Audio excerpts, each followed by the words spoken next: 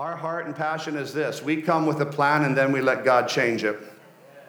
So we actually have a plan in the service every single Sunday. We come with a plan that we're going to do. But if Holy Spirit's moving in a certain direction, our plan is to follow Holy Spirit. But at the same time, if we're sensing, okay, we'll stick to the structure, but never do we say, worship 22.5 minutes and that's it. Offering this long. We just don't want to go there. I've grown up in some religious perspectives a lot as 5 generations of ministry in my life.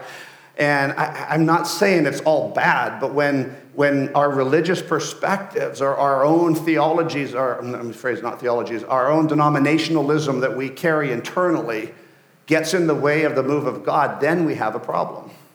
We need to make sure we live a lifestyle, not just flamboyant in the sense, or not flamboyant's good, God's going to tell me if I need to order a Big Mac now, or God's going to tell me when I need, sometimes you got to have a plan.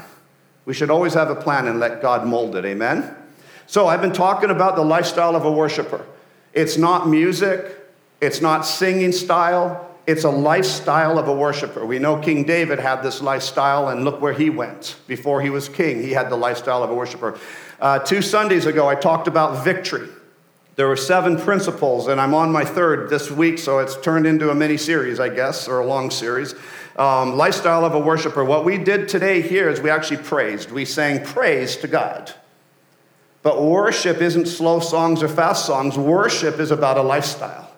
The lifestyle of a worshiper. Somebody who is passionate about who it is they're following, who it is that's their Lord. You could say, I have a lifestyle of a worshiping marriage. You say, well, what do you mean? You worship marriage? Yeah, actually, I do, because it's part of my worship to God.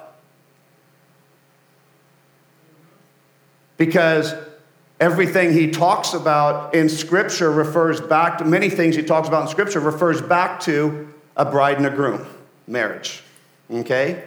And so our lifestyle of worship with God is something totally different than just singing. I call that praise. We call it worship and praise, but I want to go beyond and make sure we understand that a lifestyle of worship is very different. With a lifestyle of worship, we talked about victory, where Jehoshaphat sent in the Levite praisers before the army went in. And the military had come against him, which was going to destroy them because it was so much bigger. The enemy was so much bigger. And that when they started to praise, so Jehoshaphat's army's here, worshipers go in, the praisers go in, the other army is like freaking out, they start killing each other, they end up killing every single person without Jehoshaphat's army touching one. Because praise messes up the enemy. Everything the devil wants is to see you not praise. He wants to see you doom, gloom, depression, frustration, anxiety. He wants to see you live in that, but God doesn't. God wants to see you live in praise. The second thing, last week we talked about praise. A victory will bring through breakthrough in our lives. Where Joshua went into the promised land and surrounded the walls of Jericho. And what happened? They went around the wall 7 times. And at the 7th day, 7 days, at the 7th day, they shouted out. When you look at that word shout, it has praise. It has victory. It has all these words wrapped in. So they literally shouted in victory. They literally shouted in praise. And what happened? The wall just collapsed. And so when we have the lifestyle of a worshiper, first we start walking in victory into our promised inheritances. Second, we start walking in breakthrough. So many people are looking for breakthrough to get the victory. It's the wrong way around. In the kingdom, you have to live in victory to get your breakthrough. People are like, well, I'm having a bad day. I need a breakthrough. Pray for a breakthrough. No, I'm praying for your victory, because if you're in your victory, you're really not having a bad day. It's a good day to be alive, because the joy of the Lord is your strength. And so that victory brings you into breakthrough in your life. Today, I'm going to talk about freedom. The lifestyle of a worshiper will lead you to freedom in your life. Let's turn to Acts chapter 16. And actually, you know what? I'm going to start in Acts chapter 15, verse 36. Acts chapter 15, verse 36. I want to explain a little bit about Paul and Silas. So this is where Paul and Silas divide from Barnabas, or Paul divides from Barnabas over Mark, okay, over John Mark. Verse 30. And I want to give some understanding to where I'm going to go with this and try to wrap it up here. Verse 36. Then after some days, Paul said to Barnabas. Now Barnabas had actually announced Paul. So Paul used to be Saul, if you don't know, and Saul was really out to kill all the Christians. He was out to kill the Jews. He was out to kill those followers of Jesus. And so his whole aspect was to kill, and then he had an encounter, and his name gets changed by God to Paul, and Barnabas actually introduces him and brings him in. So you have a good relationship between Paul and Saul. Paul and Barnabas, okay? So after some days, verse 36, and after some days, Paul said to Barnabas, let us now go back and visit our brethren in every city where we have preached the word of the Lord and see how they are doing. So Paul said to Barnabas, in a nutshell, and I could preach a whole message just on this relationship. I believe Barnabas had a gifting like a pastor. Paul started to walk in the gifting of an apostle. And I say that for a reason. The fivefold ministry, we believe, is fully functioning today. Apostle, prophet, evangelist, pastors, and teachers. And it's so easy now, once you understand that gift mix, to actually see the gift mix in people when you talk with them. And pastors just always want to forgive, always want to help the sheep. They're just there to help. It's a pastoral gift. But many times, what our seminaries, including the 4 years of Baptist seminary I went to, you graduate as a pastor, even though I didn't have a church, but, and never had pastored before. And many pastors are apostles or prophets or evangelists or teachers. The gifts are many, all in a group. But what I want to encourage us in is that in this situation, Paul and Barnabas opened up the doors for Paul. Paul is now advanced, and as most scholars would say, taken the lead of this team from Barnabas. And so whether Barnabas was getting frustrated with it or not, but this John, Paul, Mark, let's take a look, 37. John Mark. Verse 37. Now Barnabas was determined to take with them John, called Mark. So Barnabas wanted to take John, Mark, with him. But Paul insisted, verse 38, that they should not take with them the one who had departed, which actually means leave them. And some words you could take out of that core word actually fell away from the faith. But either way, Mark, I'll call him, departed from them in Pamphylia and had not gone with them to do the work. So here's the apostolic saying, hold it. I don't want him to come, number one, because he's not fully connected and unified with the work that we did. But Barnabas, who's very pastoral heart, is like, yeah, but I want to take him. We're going to raise this guy up. And so there's two things that are happening here. It ends up happening that in verse 39, then the contention became so sharp, in other words, it became a little bit loud, that they parted from one another. Now, God never intended us to be parted. I don't believe he intended Paul and Barnabas to be parted. But Paul was advancing now, and Barnabas, after this, you hear next to nothing from him. Not that he wasn't a good man, absolutely. But I believe they were supposed to come together. But there was a transition in the leadership. And it wasn't clear yet as to how that was being established.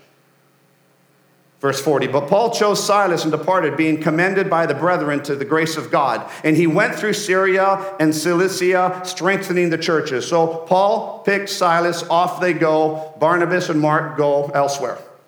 Chapter 16. And then he came to Derbe and Lystra. And behold, a certain disciple was there named Timothy, the son of a certain Jewish woman who believed. But his father was Greek. He was well spoken of by the brethren who were at Lystra and Iconium. Verse 3.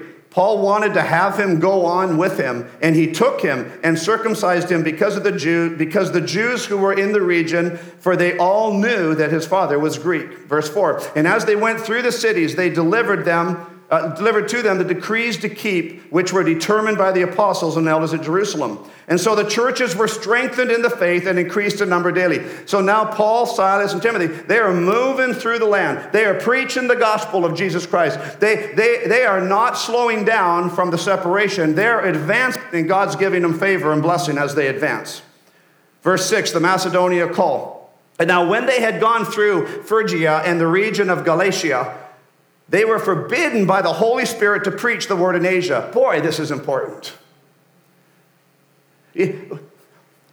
One of the reasons Paul did not want Mark to go was he wasn't at the ability of commitment and covenant that Paul felt he needed when he went into the mission field.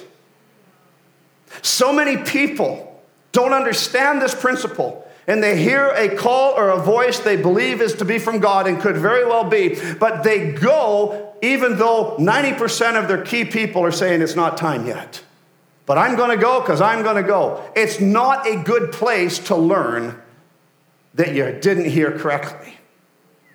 It's so important that we have an understanding of family, of leadership, of team. When my kids have a question or a concern, they can still come to mom and dad and ask, and I can give them an idea and understanding that they can make a decision on. But I've lived on this earth longer than they have. I've gone through many things. I've counseled many people. It's not that I'm always right. I'm not saying that. I'm just majority times right. I'm just kidding. Totally kidding. Verse 7, after they had come to Mysia, they tried to go into Bithynia, but the Spirit did not permit them. Again, the Spirit, and that word Spirit is very close to the Spirit of the Lord. And so 2 times they went into a city, but the Holy Spirit said no. How many times do we need to hear the voice of God? Now, if it's your fear speaking of evangelism, let's say, oh, I'm fearful, so God must not be in it. No. God has no fear. He's not fearful of you. He's not fearful of the enemy. He's won the enemy. The enemy's done. It's finished. The victory is already Jesus. But there are some times that we need to have the wisdom of the Lord. Maybe it's a family reunion, and you're the only saved person. Oh boy, this is the family reunion. I'm going to preach the gospel. I'm going to get my biggest Bible possible. And when they're all sitting at the table, I'm going to come up and I'm going to smack them on the back of the head. You devil people, you devils, get out, get out. How many of you know you're probably not hearing the voice of God at that moment in time? And then some people feel that they've only heard the voice of God and nobody else around them, and they get so offended when nobody else gathers and joins with them. And that's the other flip side of the coin. Then what they're saying is they're the only ones that hear the voice of God. No apostles, no prophets, no pastors, no evangelists, no teachers, no family, no friends, Christians, and born again. Oh, we got 2 flip sides. We've got crazy that just doesn't work, hitting them over the head with a big Bible. And then we've got the other side where we don't care what any one of my leadership or my family says. I'm still going to give it. There's a balance in here. Verse 8, so passing by Mysia, they came down to Troas. And a vision appeared to Paul in the night. Remember, the Spirit of the Lord, Holy Spirit, did not allow them to preach the gospel in those 2 cities. Now, a vision appeared to Paul in the night. A man of Macedonia stood and pleaded with him, saying, come over to Macedonia and help us. Now, after he had seen the vision, immediately we sought to go to Macedonia, concluding that the Lord had called us to preach the gospel to them. Little did they know what was waiting for them in Macedonia. Hey, I had a vision. A man called me to come. Come to Macedonia. Let's go. Verse 11.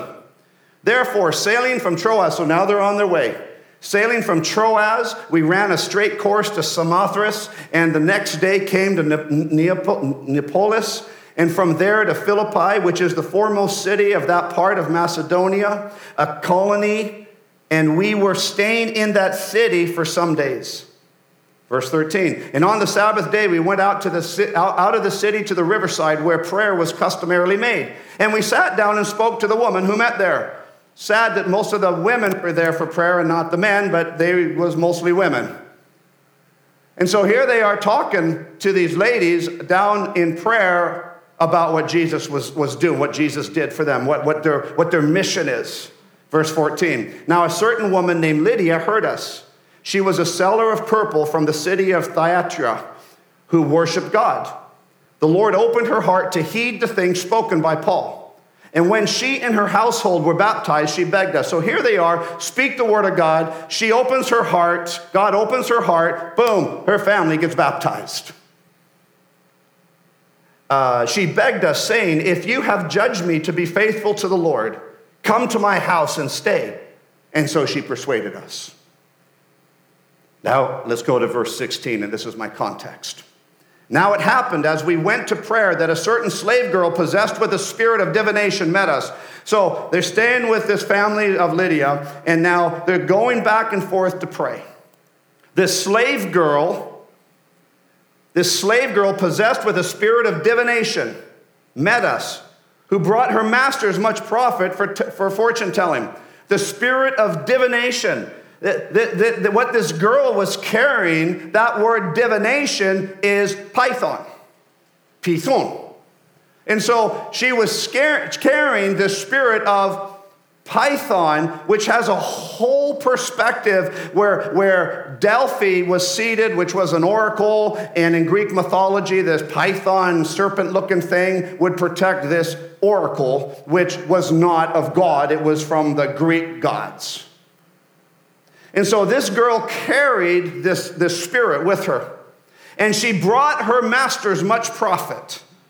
And so her masters were making good money because from the town that she's from, if they came out with this gift, they were good.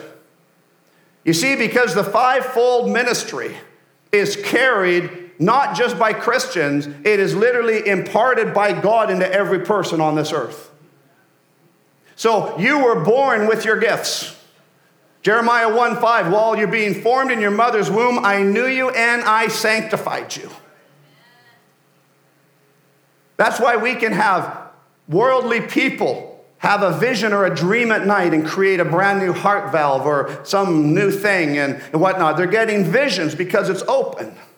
And so the enemy can also work within those, and he does. The devil's army works within it. If you've ever heard of mind reading, tarot cards, Ouija boards, all the oracles, the different names they have for it, if they're truly gifted, they're a prophet or prophetess. They're very prophetic. I've bumped into them. They've read my mail, I've read their mail. One on the dark side, one on the light side. One of them, which some of you know the story, happened down in Lakeland, Florida.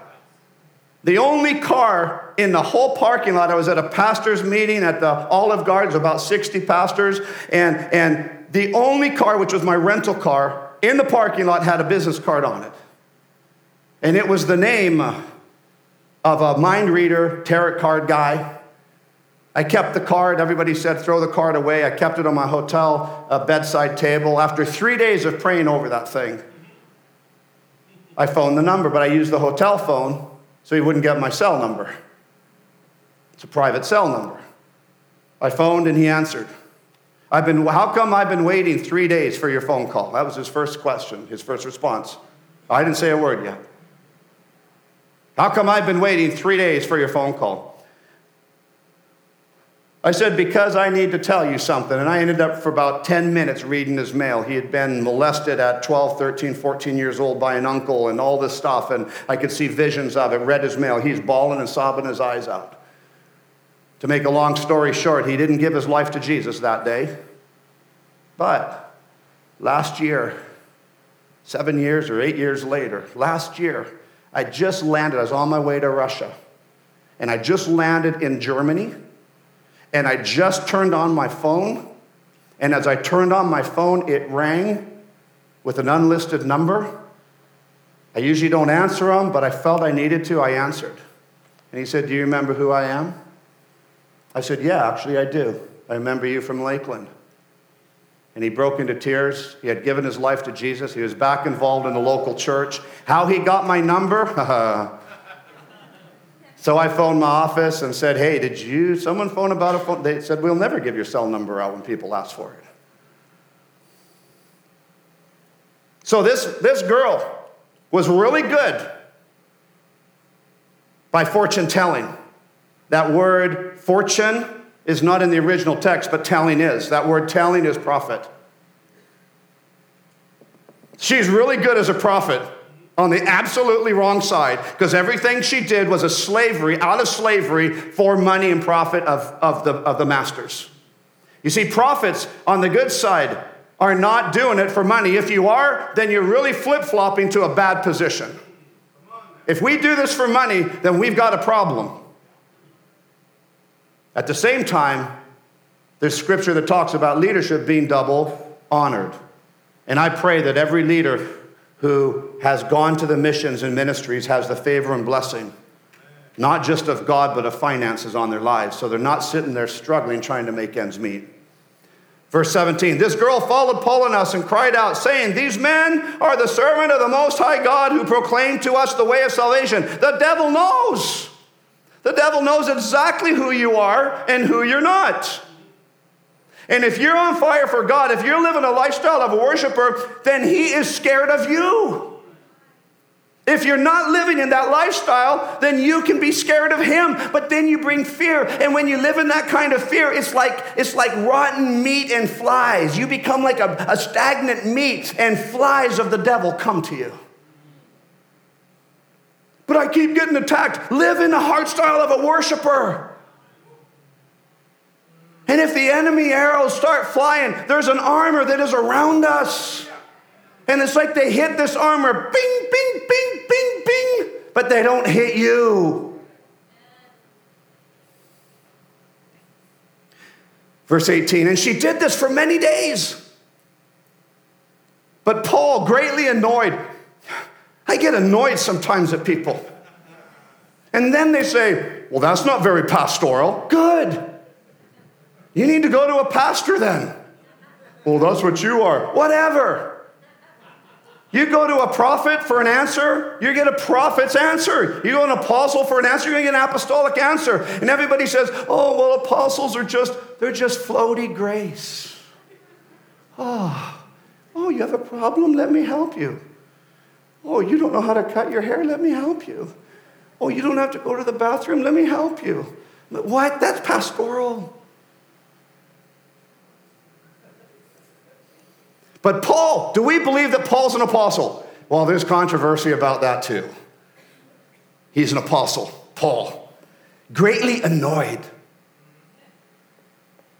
Turned and said to the Spirit. His annoyance spoke straight to the Spirit. Not to the girl, to the Spirit. But you know, if we did that nowadays, you know how many people would get offended?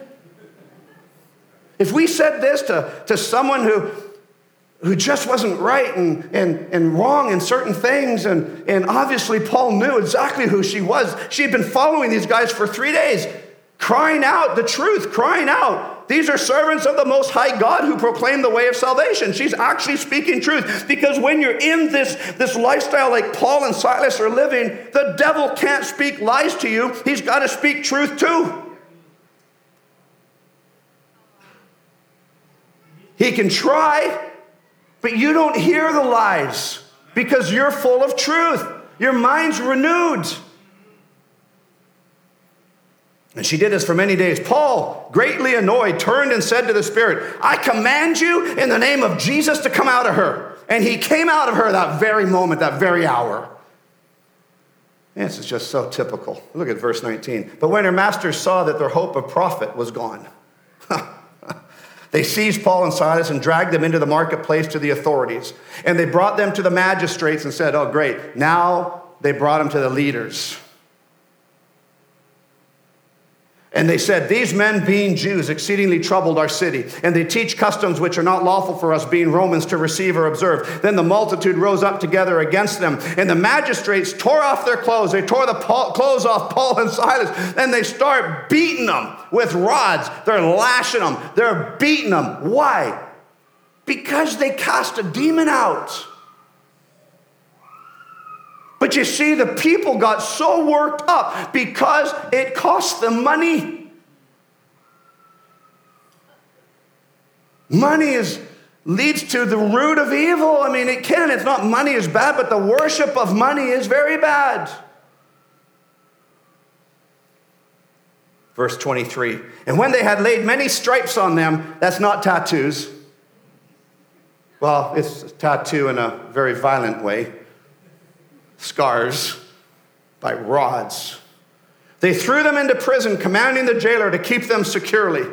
And having received such a charge, he put them in the inner prison and fastened their feet into the stocks. So now the commander of the jail, with such a charge of the magistrates, this is like, whoa, these are the bad of the bad people. He knows that if these guys get loose from his jail, he's going to be killed. Verse 25. But at midnight, it's dark. But at midnight, what happens at 12:01? A new day starts. And the joy of the Lord is a strength. In the new day, in every new day. And at midnight, Paul and Silas were praying and singing hymns to God, and the prisoners were listening to them. They're thinking, are you guys nuts? We have no desire to be praising anything right now. We are captive. We are in bondage. We are depressed. We have all these anxieties. We have all the issues. We're coming to a demise. The country is being ruined. I'm so depressed. And here's these two guys who did nothing wrong. They actually did everything right, but they're in here beaten and whipped and lashed, some of them harder than us as prisoners, and they're in the center courts, the most violent of criminals. That's their jail cell. And here they are praising and singing to God. I think we can learn something from this. Verse 26. And suddenly there was a great earthquake. Imagine, here you are, in chains, in bondage. Your back is killing you. Infection is going to set in, guaranteed, if nothing's done. You're bleeding, you're backed, you're bruised, you're battered, you're beaten. You're in the most, you have the most right to be in the most depressed state of your life. But you see, when you're on fire for truth, depression is not the focus. The joy of the Lord has to be our focus. Otherwise, you get sick, you're going to get depressed. You get ill, you're going to get depressed. You get an infirmity, a cancer, you're going to get depressed. I'm not saying you should be joyful you have cancer or sickness. I'm not saying that at all. Your son, your daughter not following, you're depressed. You don't have enough money to pay, you're depressed. Everything is leading you to depression. I heard an article that by 2025, the number one sickness in North America will be extreme depression on the roads that's going right now. Well, you know what? That's a sickness from the devil, but not from God. And you say, but I'm depressed, I'm on antidepressants. You know what? I believe in the miraculous of God that he can get you off of those. And you'll save a lot of money. Verse 26, suddenly there was a great earthquake. Why? Because they were worshiping and praising God. So that the foundations of the prison were shaken, and immediately all the doors were opened, and everyone's chains were loosed. They fell off. Not just Paul and Silas, everybody. Why? They're listening, because what Paul and Silas did was not for themselves. It was for the glory of God. And in the glory of God, that's for everybody around us. They changed their environment by being happy while in prison. Verse 27, and the keeper of the prison awakened from sleep. And seeing, he probably fell asleep with the songs of praise. But now he's awakened because the ground shook, a mighty earthquake. He might have heard the chains rattling off the arms and the doors rattling themselves open. And the keeper of the prison, awakening from sleep and seeing the prison doors open, supposing the prisoners had fled, drew his sword and was about to kill himself, because he knew that if those prisoners all escaped, they'd kill him anyways.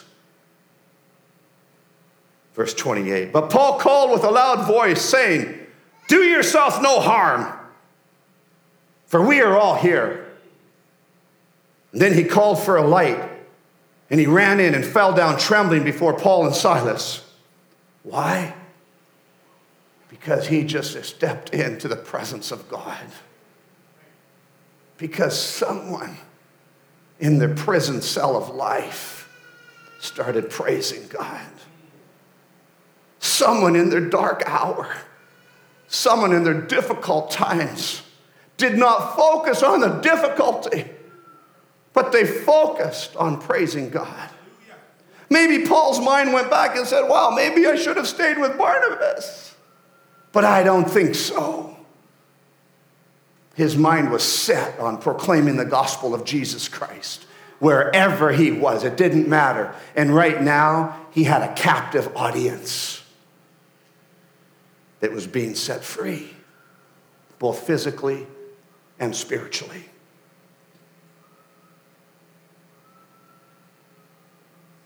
Verse 30, and the jailer brought these guys out, Paul and Silas, and said, sirs, lords, I humble myself before you. That's what sirs is. What must I do to be saved? And so they said, believe on the Lord Jesus Christ and you will be saved, you and your household. And then they spoke the word of the Lord to him and to all who were in his house. And he took them the same hour of the night and washed their stripes. Now the jailer is washing the backs, the bruises of Paul and Silas. Could I have a little piano or keyboard or whoever's doing this? I don't know. Or yeah, there. He took them at the same hour of the night and washed their stripes, and immediately he and all his family were baptized. Now when he had brought them into his house, he set food before them, and he rejoiced, having believed in God with all his house. And we could wind up and conclude it right there, but I want to read the next couple verses for a reason, because we're back to who Paul was. Look at this. And when it was day, the magistrates, remember the ones that accused them falsely? The ones that sent them to jail falsely? And when it was day, because this is so apostolic, and when it was day, the magistrate sent the officers saying, let those men go. Why? Because they heard the power of God. They heard the power of testimony. Maybe now they actually pursued and found out what actually had happened before they condemned Paul and Silas to prison. And so the keeper of the prison reported these words to Paul, saying, the magistrates have sent to let you go. In other words, they have sent me, the leader of the prison, to let you go. Now therefore depart and go in peace. What's interesting is they were no longer held captive, and they were no longer in prison. The magistrates should have gone after them and brought them back into prison. But the magistrates realized something greater than them had happened. And when these guys were praising the living God. But I love this, verse 37. But Paul said to them, they have beaten us openly. Uncondemned Romans. They didn't even think to ask them if they were Romans. And have thrown us into prison. And now do they put us out secretly? They made a public spectacle of us, accused us publicly, and now they're doing it in secret. They're saying sort of, I'm sorry, in secret. No, indeed. That is not going to happen, says Paul. Let them come themselves and get us out. You know what I think of when I hear this? With the internet and multimedia, what is it called? Social media. Everybody's a prophet, everybody's a pastor, everybody's an apostle. And some of these prophets, these apostles, these people that are self-appointed, they speak out a word, and then it doesn't happen. And they sort of just ignore it and go on to another word, and then it doesn't happen. You know what? You speak a word out publicly that is false and doesn't come to pass, and you give dates, then you better get back publicly and speak the asking of forgiveness for speaking a bad word. Oh no, they just want to be magistrates. Watch your tongue, little people. What's that song? Oh, be careful what you say. Da, da, da. Especially when we said, well, God said. I always use the example. I had a husband and wife come to me and for a meeting and wanted counsel. I got into my office, and it's happened many times, not from the same people, and they said, hey, we just wanted to let you know we love Windword, but God's told us to actually move. Wow, really? Yeah, but we just want to hear your opinion on it and perspective. Like, well, move. Well, no, we want to hear your opinion. I don't know if we really want to move, but no, move. Well, what do you mean, you don't want us? Move. Well, hold it, Brent. I want to hear your opinion. Like, what do you think?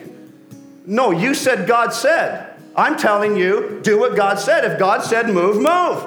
You'll find out if it was God. Now, if you're coming and saying, I heard what I think was the voice of the Lord, and I'd like your perspective on it, now we can pray. Because if we say God said too much and God didn't say it, it's pretty close to blasphemy. Maybe blasphemy of the Holy Spirit. That's one of the things that can take us out of the book of life. It's a big thing. We got to be careful not to just say God said too much. I would really rather preface it. I think I hear the Lord say it. Oh, you indecisive? Well, you should be, because let's bring it to wise counsel and pray about it. We're going to hear the voice of the Lord together. Well, no, I'm the only one that can hear. Oh, okay, then go. Try it. Paul said to them, they have beaten us openly, uncondemned Romans, and have thrown us into prison, and now they put us out secretly? No, indeed. Let them come themselves and get us out. And the officer told these words to the magistrates, and they were afraid when they heard that they were Romans.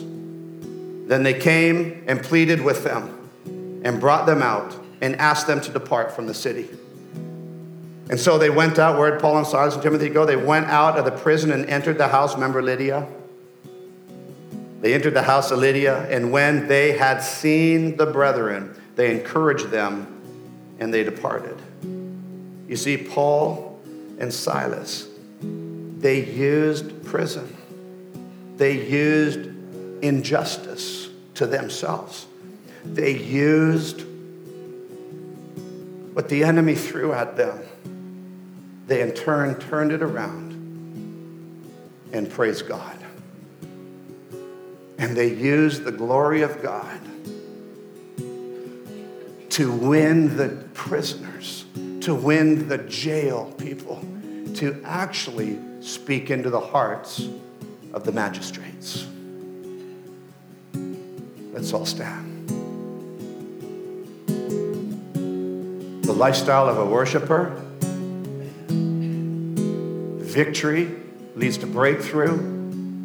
Breakthrough leads to freedom. And what I want to say today is turn your prisons into the opportunity by living a lifestyle of worship and praise. Turn what you think is a disaster into a praise lifestyle of worship in your own life, in your own heart.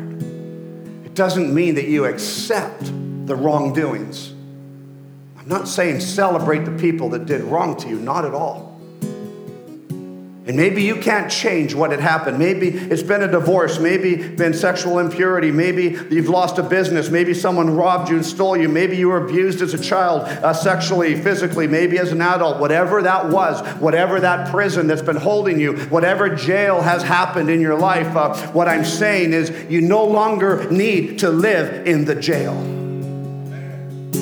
You no longer need to live in captivity, to have your hands bound and your feet tied in shackles in a prison. You no longer have to live that way, because there's someone who died on the cross, and his name was Jesus Christ, and he rose from the dead, and he rose for a purpose to set you and I free.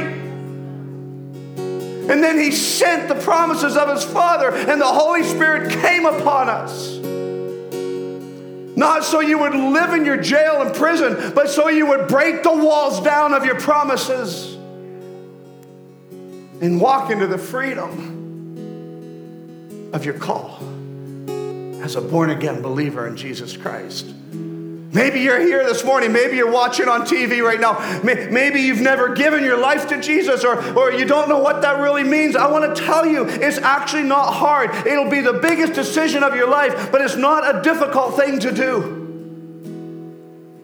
John 3:16 is so clear. For God so loved the world that he gave his only begotten Son, that whoever believes in him, that means that all you have to do is believe in Jesus Christ as the living God, the Son of God. That he has promised and given us salvation if we just say yes to him. Romans talks about confess with your mouth. Maybe you were a Christian and you fell away and you feel like you haven't been living that life that you know that you need to be. Well, live it again. It's just a choice. It's a decision that you can make right now in this moment. You can just make the decision and say, you know what? I haven't been right with God. I know it in my heart, but I want to get right with him again. I want to go after him. I want that. I want to be a lifestyle of a worshiper. Maybe that's you today. Well, I want to give you opportunity. I want to give you opportunity to come back into a relationship as a bride and a groom with Jesus.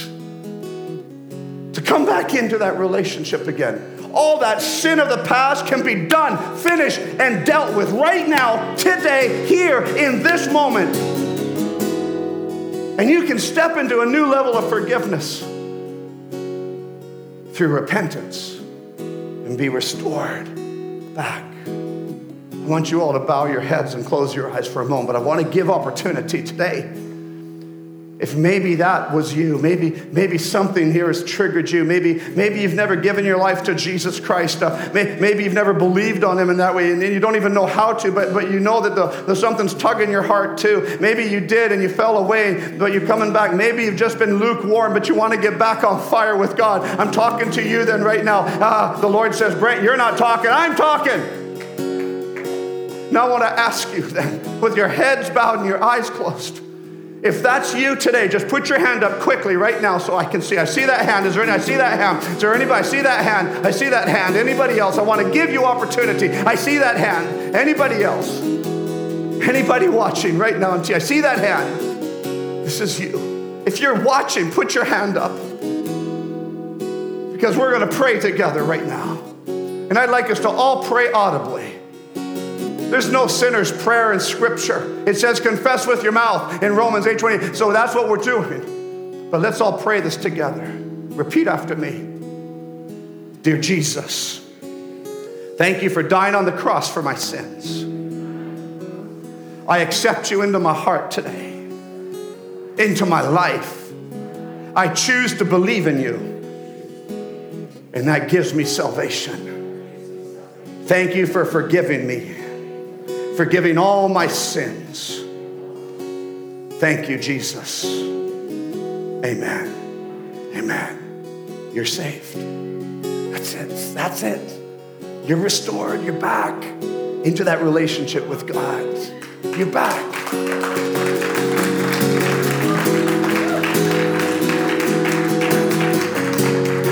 Maybe you raised your hands for the first time. Maybe it's the second time. Maybe it's the third time for salvation. I want you to come up. We're going to call up the prayer team and right now. And I'm just going to have a prayer team up here. And if that was you, I encourage you, come up and talk with the people that are up front. Let's pray together. Let's talk about it.